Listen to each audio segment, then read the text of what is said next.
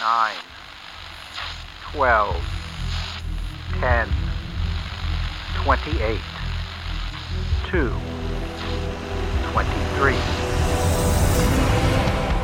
This is Deep State Radio, coming to you direct from our super-secret studio in the third sub-basement of the Ministry of Snark in Washington, D.C., and from other undisclosed locations across America and around the world. Hello and welcome to another episode of Deep State Radio. I am David Rothkopf and I am here in New York City where it is about 1 degree outside. It is cold. It is nasty. I wish I were someplace else, but I'm not.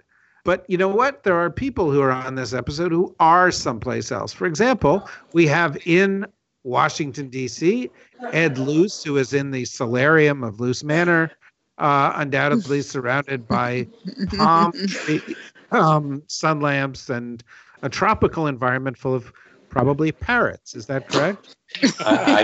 I'm just plucking a grape from my trellis as we speak.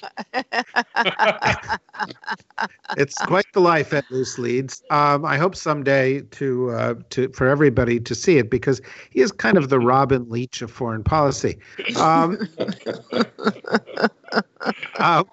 Also in London, also in Washington, D.C., we have Joe Cirincione of the Plowshare Fund. And I hope you are someplace warm, Joe. I am. The sun is streaming in my home in Tacoma Park, Maryland, right outside Washington. Well, that sounds nice. And lounging about, waited on by butlers and maids in the lobby of the Savoy Hotel, where Oscar Wilde once composed scandalous poetry, is, of course, Kori Schake. Not too far from where Gilbert and Sullivan launched all of their shows at the Savoy Theater, the Savoyards. I'm sure you're a Savoyard, are you not, Kori? I can't sing and I can't dance, so I had to become a scholar. Well, you are the very model of a modern made-for scholar, Kori. And somebody out there probably knows what that is a reference to. So let's begin with a very serious matter. It's come out this week that President Trump has posted photos on Facebook and Instagram that have altered his body so that he looks thinner and his hands look big. Is that right? No. Yes. According to Gizmodo, and that's probably undoubtedly true. Which of the things surprises you more, the thinner body or the fact that he makes his hands look larger? Ed? Well, I was thinking you're going to say his tie cropped short. We could start with something safe. I'm never hesitant to comment on all manner of subjects, but whether his body is thinner or his hands are smaller is not something I feel great confidence in discussing. Well, I just think it's interesting that the president would do such. David, come on. The person in this group for whom this pitch is in the wheelhouse is actually you. Me? Because yes. I have small hands? No, because you will go on a comic, savage riff that all of us will take merriment at. No, I would certainly never do such a thing about our president, although I did go on a bit the other day about the fact that he's not just evil and corrupt and incompetent and traitorous, but that he's also stupid. And I think, maybe this speaks to that, you don't say such things in political debate, but when you listen to him about the wall, and he said, well, I've got a deal for you. This really bad thing I did a while back about pulling away DACA? Well, I'll suspend the bad thing I was doing temporarily if you give me this permanent wall. How's that for a good deal? And you got to think only an idiot would think that people would not see through this.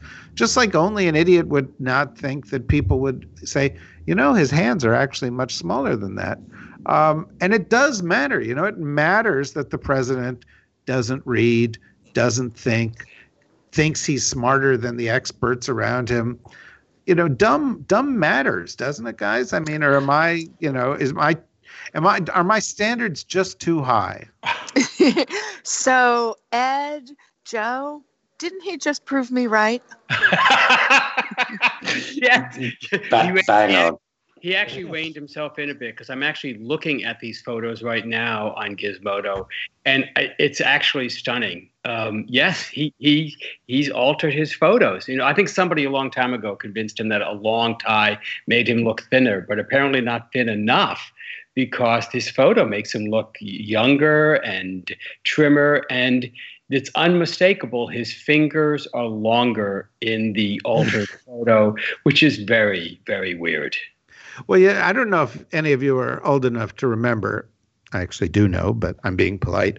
I don't know if any of you are old enough to remember Spy magazine, where my sister once worked as an intern.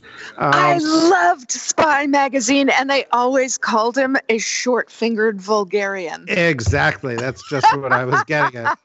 I'm sorry, David. I did not mean to steal your punchline. No, it's quite all right. But I mean, Donald Trump was known to New Yorkers, almost 30 years ago as a short-fingered vulgarian, and I suspect he's never gotten over it. And it haunts him to this day. And now, as we were talking about in the last episode, he all of a sudden has to start running against people for president again. Yes.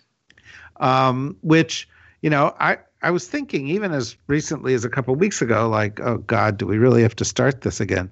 But I got to admit, seeing, Elizabeth Warren, Kristen Gillibrand, now Kamala Harris, and others stepping up to run is actually filling me with a little bit of hope, because A, they will speak out against him, and B, it suggests that we're in the process that could bring an end to this national nightmare, even if Mueller falls short. And, again, we talked about this a bit in the last episode, but, there's also the sort of the character of these people. Kamala Harris was an aggressive attorney general. Some people on the left in the Democratic Party think, her record in prosecuting crime was too tough. Personally, I think that's a big advantage in this whole thing. Yes. She's part Jamaican. She's part Indian. Her husband is Jewish. She's checks a lot of boxes. She's hardworking. She brought herself up through, all these tough systems. And you could offer these stories up of other people. And Ed, you weren't there for the last episode's discussion of this thing, but and Corey and Joe, correct me if you think I'm wrong. But it's actually quite an optimistic moment. It's it could be if not the end, maybe the beginning of the end. It could well be. I mean, I think it is on balance likely to be, although who knows. But we've got seven.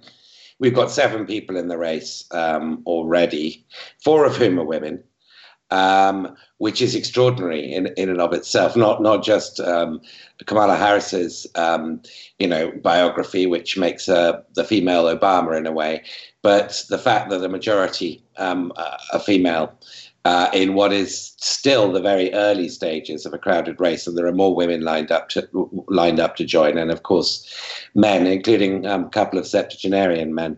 I think that it's a very healthy thing to have such a big field. It's obviously a sign of what an extraordinarily tempting target Trump is, and how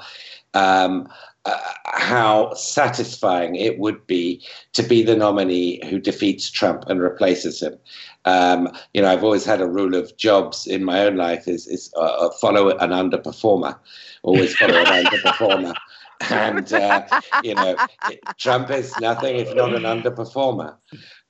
So I think that's, in the main, an extremely healthy sign of vitality on the left and in the center of the Democratic Party. A couple of these figures are more centrist. I think Beto O'Rourke is certainly going to be one of the centrist candidates. He'd certainly be the main non-septuagenarian centrist, assuming Joe Biden's going to run.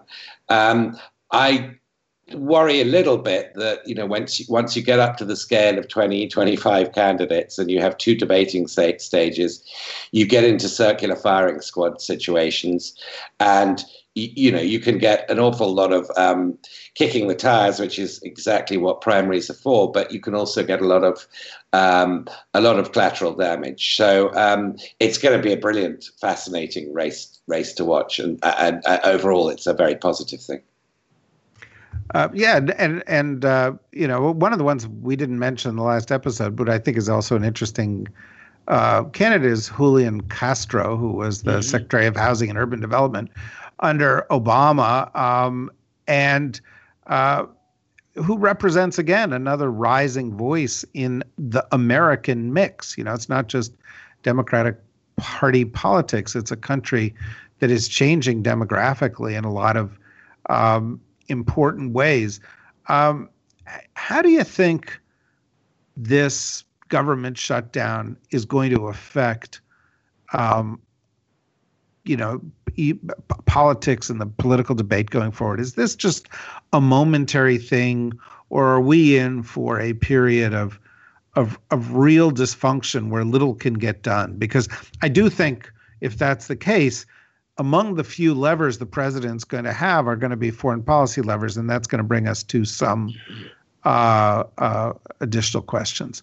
So let me ask you, Joe, first, and then we'll go to Corey. Well, it depends how the American people interpret this shutdown. And I think the majority are blaming Trump. I think the polls are clear. If people think that this is a sign of government dysfunction and that both sides are equal to blame, then it turns into an anti-government sentiment. But I don't think that's the way it's going. I think Trump is losing this. We know from some private comments reported in the Post that he thinks he's not winning, and he's trying desperately to find a gambit that would win. I think also, as you see these services shut down or diminish, it makes people realize what the government does for us. That this is not, an oppressive instrument. This is something that provides real services to the American people, and it'll make us hungry for a government that works again. So I think this could end up in 2 years having a very positive impact. I agree with Joe on the point that it reminds people what the government does for them. And I think I see signs that long TSA lines and the Coast Guard having to ship out to sea without their families knowing when a paycheck's going to come. And American diplomats having to work without being paid. I'm actually quite heartened by the number of my military and veteran colleagues who keep pointing out the unfairness that they are being paid, that active duty military is being paid, and their diplomatic counterparts and their other American government counterparts are not being paid. The other thing to keep in mind on this is that 30% of federal employees are veterans. That, we have long had a veteran preference for hiring in the federal government and, for people who risk their lives for the country. And a full 30% of the federal government workforce are veterans. And President Trump has tried to argue that, he's been better to the military than everyone and veterans should support him. And this has the potential, I think I already see signs, is damaging the president's appeal as somebody who can reach those groups.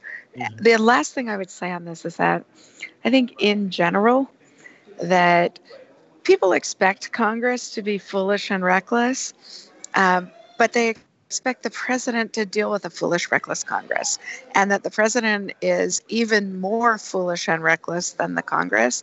I think it asymmetrically affects the president more than it affects Congress and public attitudes. So, Ed, picking up on Corey's point, there's an interesting article in the New York Times on today, Monday, when we're recording this, by a couple of their reporters, including Maggie Haberman, called "In Business and Governing, Trump Seeks Victory in Chaos." And essentially the point they're making is that Trump, has done this before. In fact, almost every time he has a business, he does some crazy self-destructive grand move like this. And time after time, it ends in bankruptcy, humiliation, and near disaster. And this is, again, it's like being close to Russians, like dealing with mobsters, like being corrupt, like sexual harassment, like being vulgar, etc. This is just part of the character of how this man works. It's just that the consequences are very different for president, something we've never seen before. And it does suggest that if that's the case, and nobody on the Republican side seems willing to stop him. In fact, Mitch McConnell seems willing to play along with this for reasons I don't fully understand. This could go on for some time or in other forms. I fully expect it to be. One of the very interesting nuggets in that New York Times piece was over the Trump Tower in Chicago, where he, had a $40 million loan from Deutsche Bank. He then reneged on the loan. Deutsche Bank tried to call it in, and he then countersued, saying that this is because of the 2008 financial crisis, which Deutsche Bank partially caused, and therefore they are to blame for my inability to service this loan. And eventually they settled by forgiving it. I think he's had enough of that experience with banks, the old saw about, if you owe the banks $100, you're screwed. And if you owe $1 million, they'll take you out to lunch. He's managed to roll banks so often and restructure so often and wriggle out of bankruptcy so frequently, most prominently of all with the casinos when his father bailed him out, that he thinks this is how deals are done and how the world works. And of course, he's now in a completely unrelated world where a Democratic-controlled House is not a bank, and the White House is not a casino in Atlantic City, and Nancy Pelosi is not some grey suit, who's going to restructure debt. She has got him in a corner. I don't think he knows what to do. So it's really anybody's guess at this point. Normally I have an instinct. Sometimes they prove wrong, but normally I have a fairly clear instinct and perhaps judgment as to where a political situation is going to evolve. This one, he could declare fake victory and cave, before January the 29th, because he really does want to give a State of the Union televised address. Or he could keep this going for weeks and weeks and weeks. And I've got no strong instinct on which. I suspect the Republicans, there'll be more Republicans rebelling the more time it goes on, particularly in states, where there are more furloughed workers, particularly, in states where Republicans are running for re-election in 2020 as well. But I think it's going to take quite a long time for that kind of pressure to be felt. And I've no faith that Trump is going to fold unless it is. Well, if that is the case and the situation weakens and weakens for the president, he doesn't have a whole lot of cards to play, but he is going to be more and more engaged, both in the issue of running in 2020 and maintaining his political. Yes, go on. Do you want to say something? I do. I just want to disagree with Ed just a bit, or more precisely, have a prediction. Ed's absolutely right that this creation of chaos has worked for him in this path, and that he firmly believes that, like a virtual particles springing into existence from the quantum void, that nothing can help give him new value in negotiation, can strengthen his hand. But Ed's right, this is not the same. It doesn't work this way. And the more you have nothing, the more you have no government, the more destruction spreads across the country. Let me just give you two quick examples. The National Transportation Safety Board has not been able to function since the shutdown or shortly after. There have been 75 serious accidents in this country since the shutdown began without investigation. That has real consequences in every locale where those accidents have occurred. A lot of the benefits, a lot of the government workers who are out of work are not here in Washington. They're out in deep red states like North Dakota and South Dakota and Wyoming and Montana, where they're doing interior work, where they work at parks, where they work at veterans facilities, and they're not getting paid. By the time people hear this podcast, the second paycheck for government workers will be missed. And that means that those communities where those workers are feeling intense pain from the restaurants, from the shops, from the grocery stores, from the service providers. I don't think Trump can keep this going forever. I'm going to take a prediction. Mid-February, I think mid-February, that is a third missed paycheck. I think there's a limit to how long you can shut the government down. I think Trump's going to have to fold because the Democrats have the stronger hand. Open the government, and then we'll negotiate. Yeah, it's interesting because the number of people at TSA, for example, who are calling in sick is now just past 10%. It's usually about 3.1%. So what you've got is a lot of people who can't actually show up for their jobs if they're not getting paid. They have to take other jobs or they can't pay to get there. And this crisis clearly is going to compound itself because, half the people in the U.S. don't have $400 in the bank account. So when you get past a paycheck, you're into, zone of existential choices. How do I put food on the table? How do I pay for gas for the car? How do I pay the mortgage? Absolutely. 60% of the country, 60% of the people cannot deal with an unexpected expense of over $1,000. And that amount of money requires them to put it on a credit card, borrow from family, or go into for other kinds of debt. That is an amazing statistic. So you understand the kind of pain that people are feeling now. Yeah. So, the question becomes, compromised like this is also going to build a lot of bad will. We're also going to get into investigations competing, I think, in the House and Senate, because the House is going to be conducting investigations into Trump. And I think that's going to lead some characters in the Senate like Lindsey Graham, who has completely lost his friggin' mind, to go and open up the Whitewater investigation again, or Obama's birth certificate, or some other kind of insanity, Benghazi maybe, because they want to sort of offset this.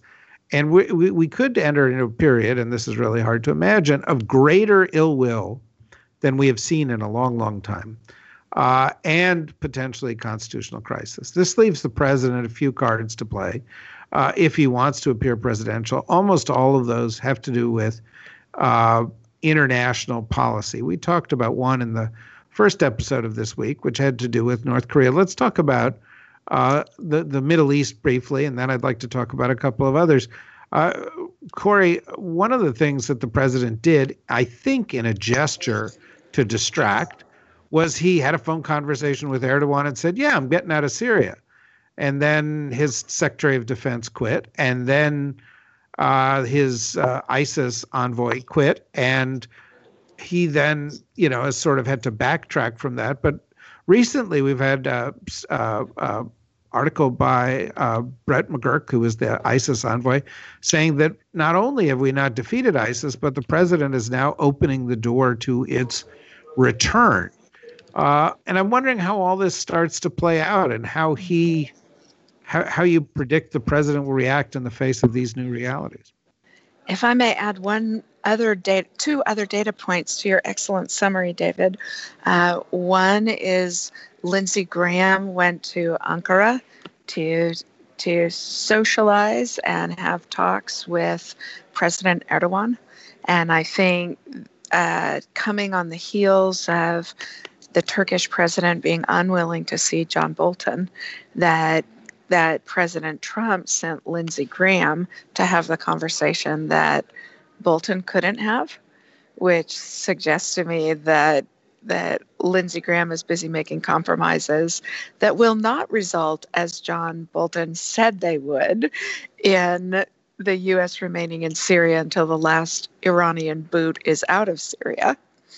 The second thing, and that I think is really consequential, is that there have been 2 attacks on Americans in Syria, one a joint U.S. YPG patrol, and the other a Navy contractor, Navy interpreter, and 2 service members killed when they were stopped in a coffee shop. And so the president set the standard of saying ISIS has been defeated. That's palpably not true if people are being killed. And it's palpably especially not true if American military folks in Syria are being targeted. And so that too increases the pressure on the president for the recklessness that he has been engaged in with President Erdogan. He clearly wants nothing to do with this, wants to get out of there.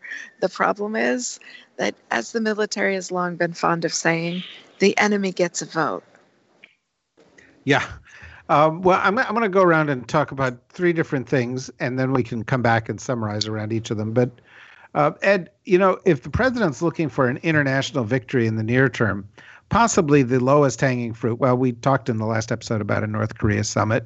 That's got some complexities, might be at the end of February. A couple weeks after that, in March, you've got some deadlines looming that may offer the opportunity for a trade deal with the Chinese.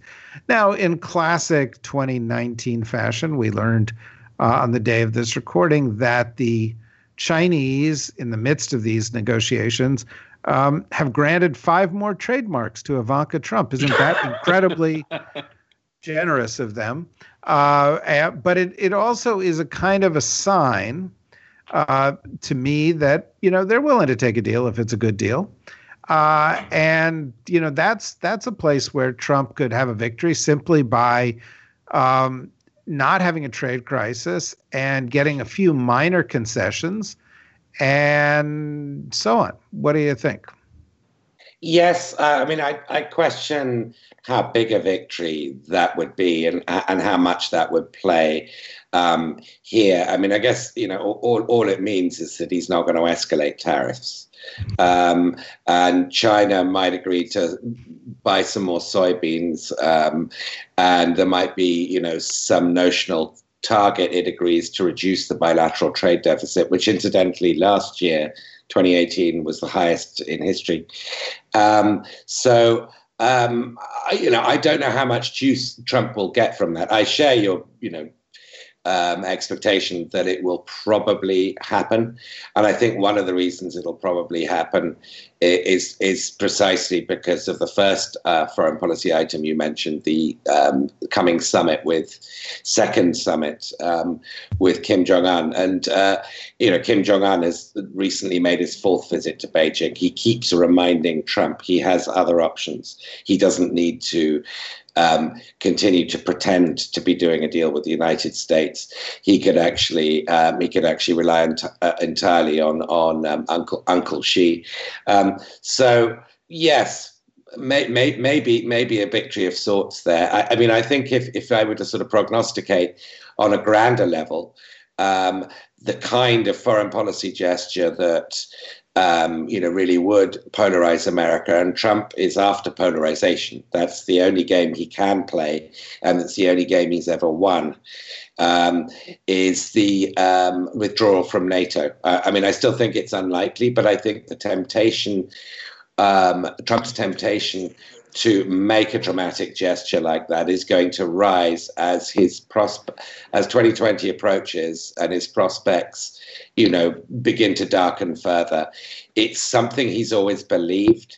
It's one of these issues like pulling out of Syria, where he's continually being pushed back and headed off and delayed and stalled by advisors, but which he keeps coming back to nonetheless. And I think in the same way he's come back to, right, we're just getting every American out of Syria. He's going to keep coming back to, why are we a member of NATO anyway? Mm-hmm. Mm-hmm. Well, if I may, without detracting at all from Ed's outstanding points just made, David, may I make a request that we get a mug that with the caption, "If I may prognosticate at a grander level"? Oh, yeah. That's worthy of Woody Allen. Yes, I will get right. We'll get Interject a conceptualization here. yes. I'm not even sure what that means, but I want one. No, that's a Woody Allen quote. I'm saying it's worthy of Woody Allen. He said in one of his movies, "Can I interject a conceptualization here?" Okay, well, I think we're making a lot of progress. Joe, there's one other topic I'd like to talk about in terms of these potential distractions, and clearly we mentioned a couple now: NATO and China and Syria. I'm going to give you a choice of one or two here. One is, of course, the ever popular idea of going to war with Iran, which people like John Bolton, have as their Christmas list for Santa, I suspect, was very short, and this was the only item on it. But then there are other things that we've seen the president do even in the past couple of weeks, like talking about spending new amounts of money on space defense and, kind of crazy projects that sound quite grand and are actually kind of demented on some level. So maybe you want to talk about either of those. Real quick, we can dismiss the missile defense review, which came out last week. For people like Corey or me, or maybe Ed, who actually have read the report, it's not an unreasonable report. It's like more of the same. Its programmatic suggestions are actually fairly modest. On the other hand, President Trump's speech was off the rails. He was promising a system that would be able to shoot down any missile anywhere at any time, complete coverage of cruise missiles and hypervelocity missiles and good old ICBMs. It's an impossible dream, and it was just talk. It was just talk. By the way, when we're talking about hypervelocity missiles, that can include the great Russian project that Vladimir Putin was running videos of, and then he started throwing the people involved with it in jail, or because none of it was actually happening, right? Well, a lot of the systems. So it was a year ago, pretty much this month, that he unveiled these 5 new programs, including a hypervelocity glide vehicle and a nuclear-powered long-range cruise missiles, most of which probably won't work. But he said he was doing it because of U.S. missile defense plans. Well, Trump just threw gasoline on an already fiery nuclear arms race by saying, no, now we're really going to do missile defense. But I don't think any of that is actually going to happen. We have a long history of exaggerated threats and grandiose plans followed by pretty mundane deployments. But the real action is in Iran, and that's the one that worries me the most. And it's picking up a little on what Corey said. People are increasingly worried about the storm clouds, as Richard Haas, a Council of Foreign Relations president, tweeted out today. Storm clouds this week are fast gathering. And what he means is that Israel is stepping up its attacks on Iranian targets in Syria. At the beginning of this week on Monday, they bragged about hitting a new round of Iranian targets. Unlike in Northeast Asia, where none of our allies want us to go to war with North Korea, in the Middle East, some of our allies want us to go to war with Iran, and Israel is clearly pressing this. Saudi Arabia is clearly pressing this with its war in Yemen. Some people like Mike Pompeo and John Bolton think this is what we have to do, that we should be hitting Iranian targets in Syria. So I am very afraid, and this, of course, in terms of Trump's political futures, this is the grand distraction. A war. What I need is a war to make me look tough and to rally, however unrealistic that is, the nation around me. So that's the crisis in the world that I worry about the most. Well, Corey, there are a bunch of choices that are, offered up to you there for things that Trump could do if everything grinds to a halt in the United States. Have we missed anything? Well, when the gods want to toy with us, they remind us how little imagination we have for disaster. So yeah, of course we miss stuff. I'm still, the one I am most worried about continues to be Trump not getting any progress on denuclearization with North Korea.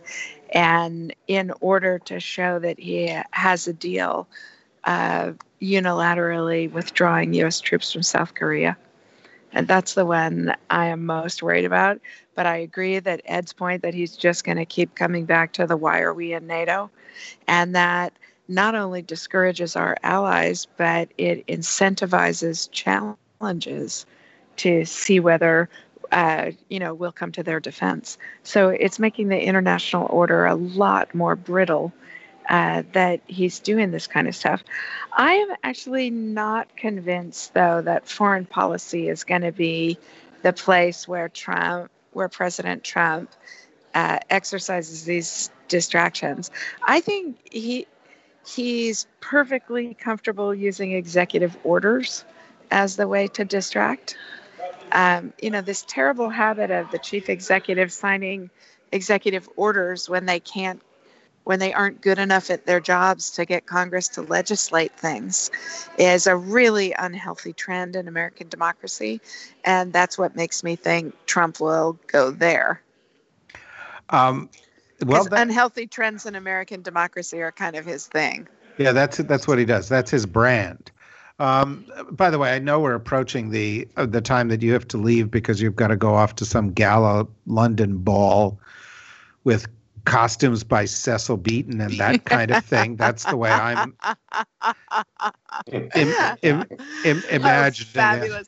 I thank you so much for adding a patina of glamour to my hardworking everyday life, David. Well, I'm imagining your hat has a 4-foot brim on it,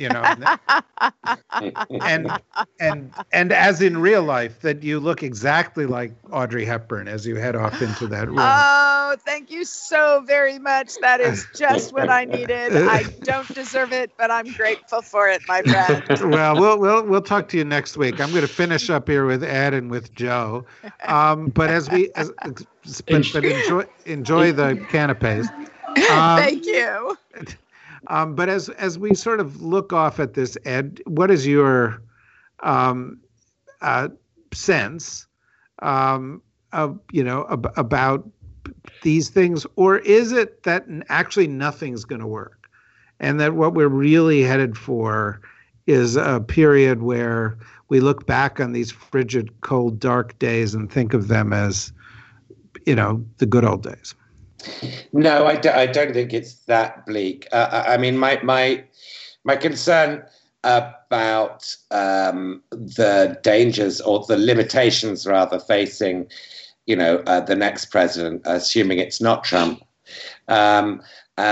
is that we're demographically, at the stage nationally in the United States where California was in the early 1990s. Namely, we can see a majority-minority demography beckoning sometime in the next generation. But until that point, the nature of politics means we live in a vetocracy. And that means that if the Republicans choose not to reform, not to change, to continue down this sort of nihilistic path of blocking everything and making sure the system fails when they're not in control, and then making it fail in other ways when they are, then we have potentially got 20 years where Democratic presidents are going to be highly tempted to use executive orders because they're not going to get Congress to pass stuff. And that will be a degeneration in the political system, and it will undermine what normal civic democratic politics should be even further than it has been. That's my greater concern. Look, there's only a couple minutes left here, and I do want to put a button on this by changing to the ultimate subject for a foreign policy, national security conversation to turn to on this week. And I would like to turn to Joe and then to Ed. And I would like to ask each of you how grateful you are that you are not, speaking of frozen wastelands, in the frozen, irrelevant wastelands of Davos, Switzerland right now. Unlike the two of you, perhaps, I've never had the privilege to go there. But I found that I've lost my interest in ever going there. And I I don't mean to be just sort of an anti-elitist, but I'm no longer convinced that those kinds of grand, big CEO conferences actually accomplish very much at all. So I'm happy to be here in the United States and not in beautiful Switzerland. Oh my God, not accomplish anything at all. First of all, that conference is about as relevant as, a flip phone. It goes, maybe Studio 54. It hasn't been relevant in a long, long time. Nothing is achieved there. As Steve Case once said to me, the guy who founded AOL, you always feel like there's something going on someplace there, but you're not where it's happening. Mm-hmm. Ed, do you have a point of view on this subject? I've long thought that there's an inverse ratio between the breadth of networking opportunities and the level of insights generated. And I think that, it's clearly just a grand networking fest, disguised as an insightful, predictive, globally savvy look into the future. And it's just got everything wrong year after year. One of the most interesting exercises I did for my last book was I looked over the World Economic Forum's reports for the previous 12, 15 years to show what they'd predicted for the next year and then what actually happened. And they always summarize the previous year's conventional wisdom and anticipate nothing. As a journalist, it's the last place you should be. Yeah, it's true. But a lot of them go there because people listen to them and they think it makes them important. I remember Fred Bergston being interviewed, Washington think tank type, being interviewed by the Wall Street Journal and saying, he was asked, what did you learn at Davos? And he said, I don't come to Davos to learn. I come to give ideas. And I was like, oh, God. Oh, that's beautiful. And it was like, oh, for fuck's sake. But you've never met so many pompous, self-absorbed people. By the way, 80% of whom are men. They never can get above about 16% being women, most of whom are not from the populations that represent the majority of the world's population. But it struck me today that people are actually going there, despite the fact that Trump and so forth are not able to go and play there.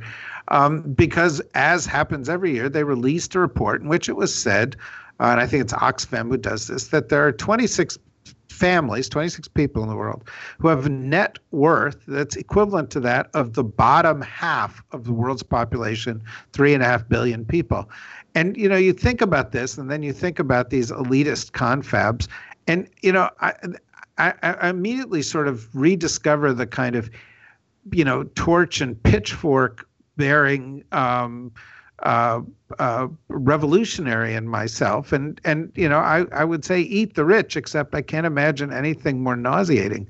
But we're really at a place where the world has broken down profoundly, that 26 people could have the same wealth as the bottom 3.5 billion. That's a moral failing. That's not the way society should work.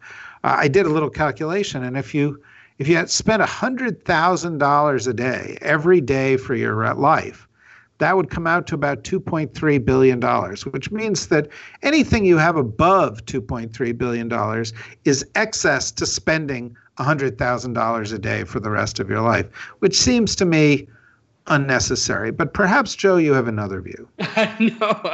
No, I don't. And this is actually picking up on a theme we had earlier in the podcast.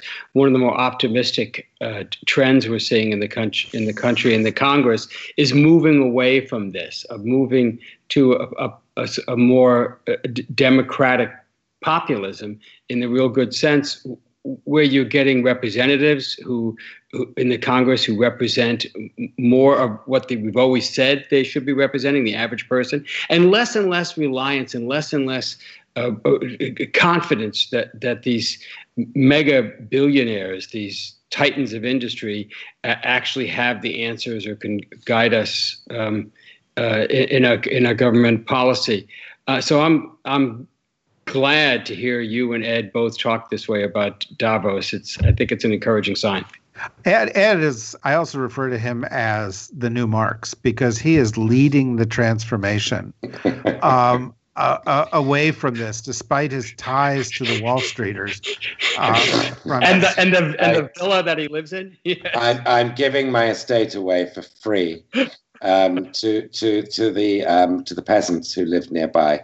That is so. You're a gentleman, and that I think is a great tradition. You know, and I hope that others of your class follow through with this. Yeah, and unlike fellow members of my class in Davos, I will be holding seminars on my just given away estate about inequality, not about poverty, because Davos only ever addresses poverty. It never addresses inequality. And the same, incidentally, goes for TED Talks. Poverty is a safe subject. Inequality is not. And speaking of inequality, I just want to thank you, David, for the equality and the balance that you bring to these podcasts. This is one of the few where men have outnumbered women's voices, and here we have 3. It's quite unusual to be speaking. And so I want to thank the women who couldn't make it for this podcast, Rosa and Emily and others, for creating a space for me to join you. And I want you to know I'm on the bench anytime you need me. Well, yeah, we, as you know, seek at all times to have a gender balance. And when we fail, we turn to you, Joe. No, we always have gender balance, and we would have actually had, Katie Fang was supposed to participate in this week's podcast, and at the last minute, literally before we came on, she had a family health emergency. We hope that the member of her family who went through this is doing better. We wish her well, and she will join us next week to discuss all the legal shenanigans that are going on. And we have a lot of other interesting folks coming up in podcasts ahead of us, and as our other podcast, Washington for Beautiful People, which is pulling together some of the most influential people on the left coast, and National Security Journal or National Security Magazine, where we're really talking to some of the leaders from the military, national security community, as well as candidates for president. We hope to get through all of those over the course of 2019. As well as the other things that you find at deepstateradionetwork.com. Please, you've been ignoring me on this. Yeah. Go there, sign up, become a member, make a small contribution. This way, we can have the limousine that Joe requires to take him to our studio. And where you're not in our studio right now because we don't have that limo, Joe. We had to have you Skype in. And I refuse to come without it. And I want my lifetime supply of mugs. Yeah, no, you'll have a lifetime supply of mugs. Ed has a mug room, by the way, in a stately, loose manner. Just that next to the deer heads, in fact. Yeah, I love those. You strangled each one of those deers by yourself, didn't you? I had some assistance, but yes. Yeah. No, I love that. You're very Don Jr. like in your hatred for living things, like your cats. Anyway, okay. I apologize for this 10 minutes of this podcast where there were no women on the air. We will make up for that very soon with an all-women podcast, so we maintain our average. But I thank Ed and I thank Joe, and I thank Corey, despite the fact that she left early for her soiree. And I encourage all of you to come back and join us again real soon. Bye-bye. Deep State Radio is a production of the Deep State Radio Network, a division of TRG Interactive Media. Our podcast today was produced in cooperation with Goat Rodeo Productions and was supervised by Ian Enright. Join us again for another episode of Deep State Radio. If you don't, we know where to find you.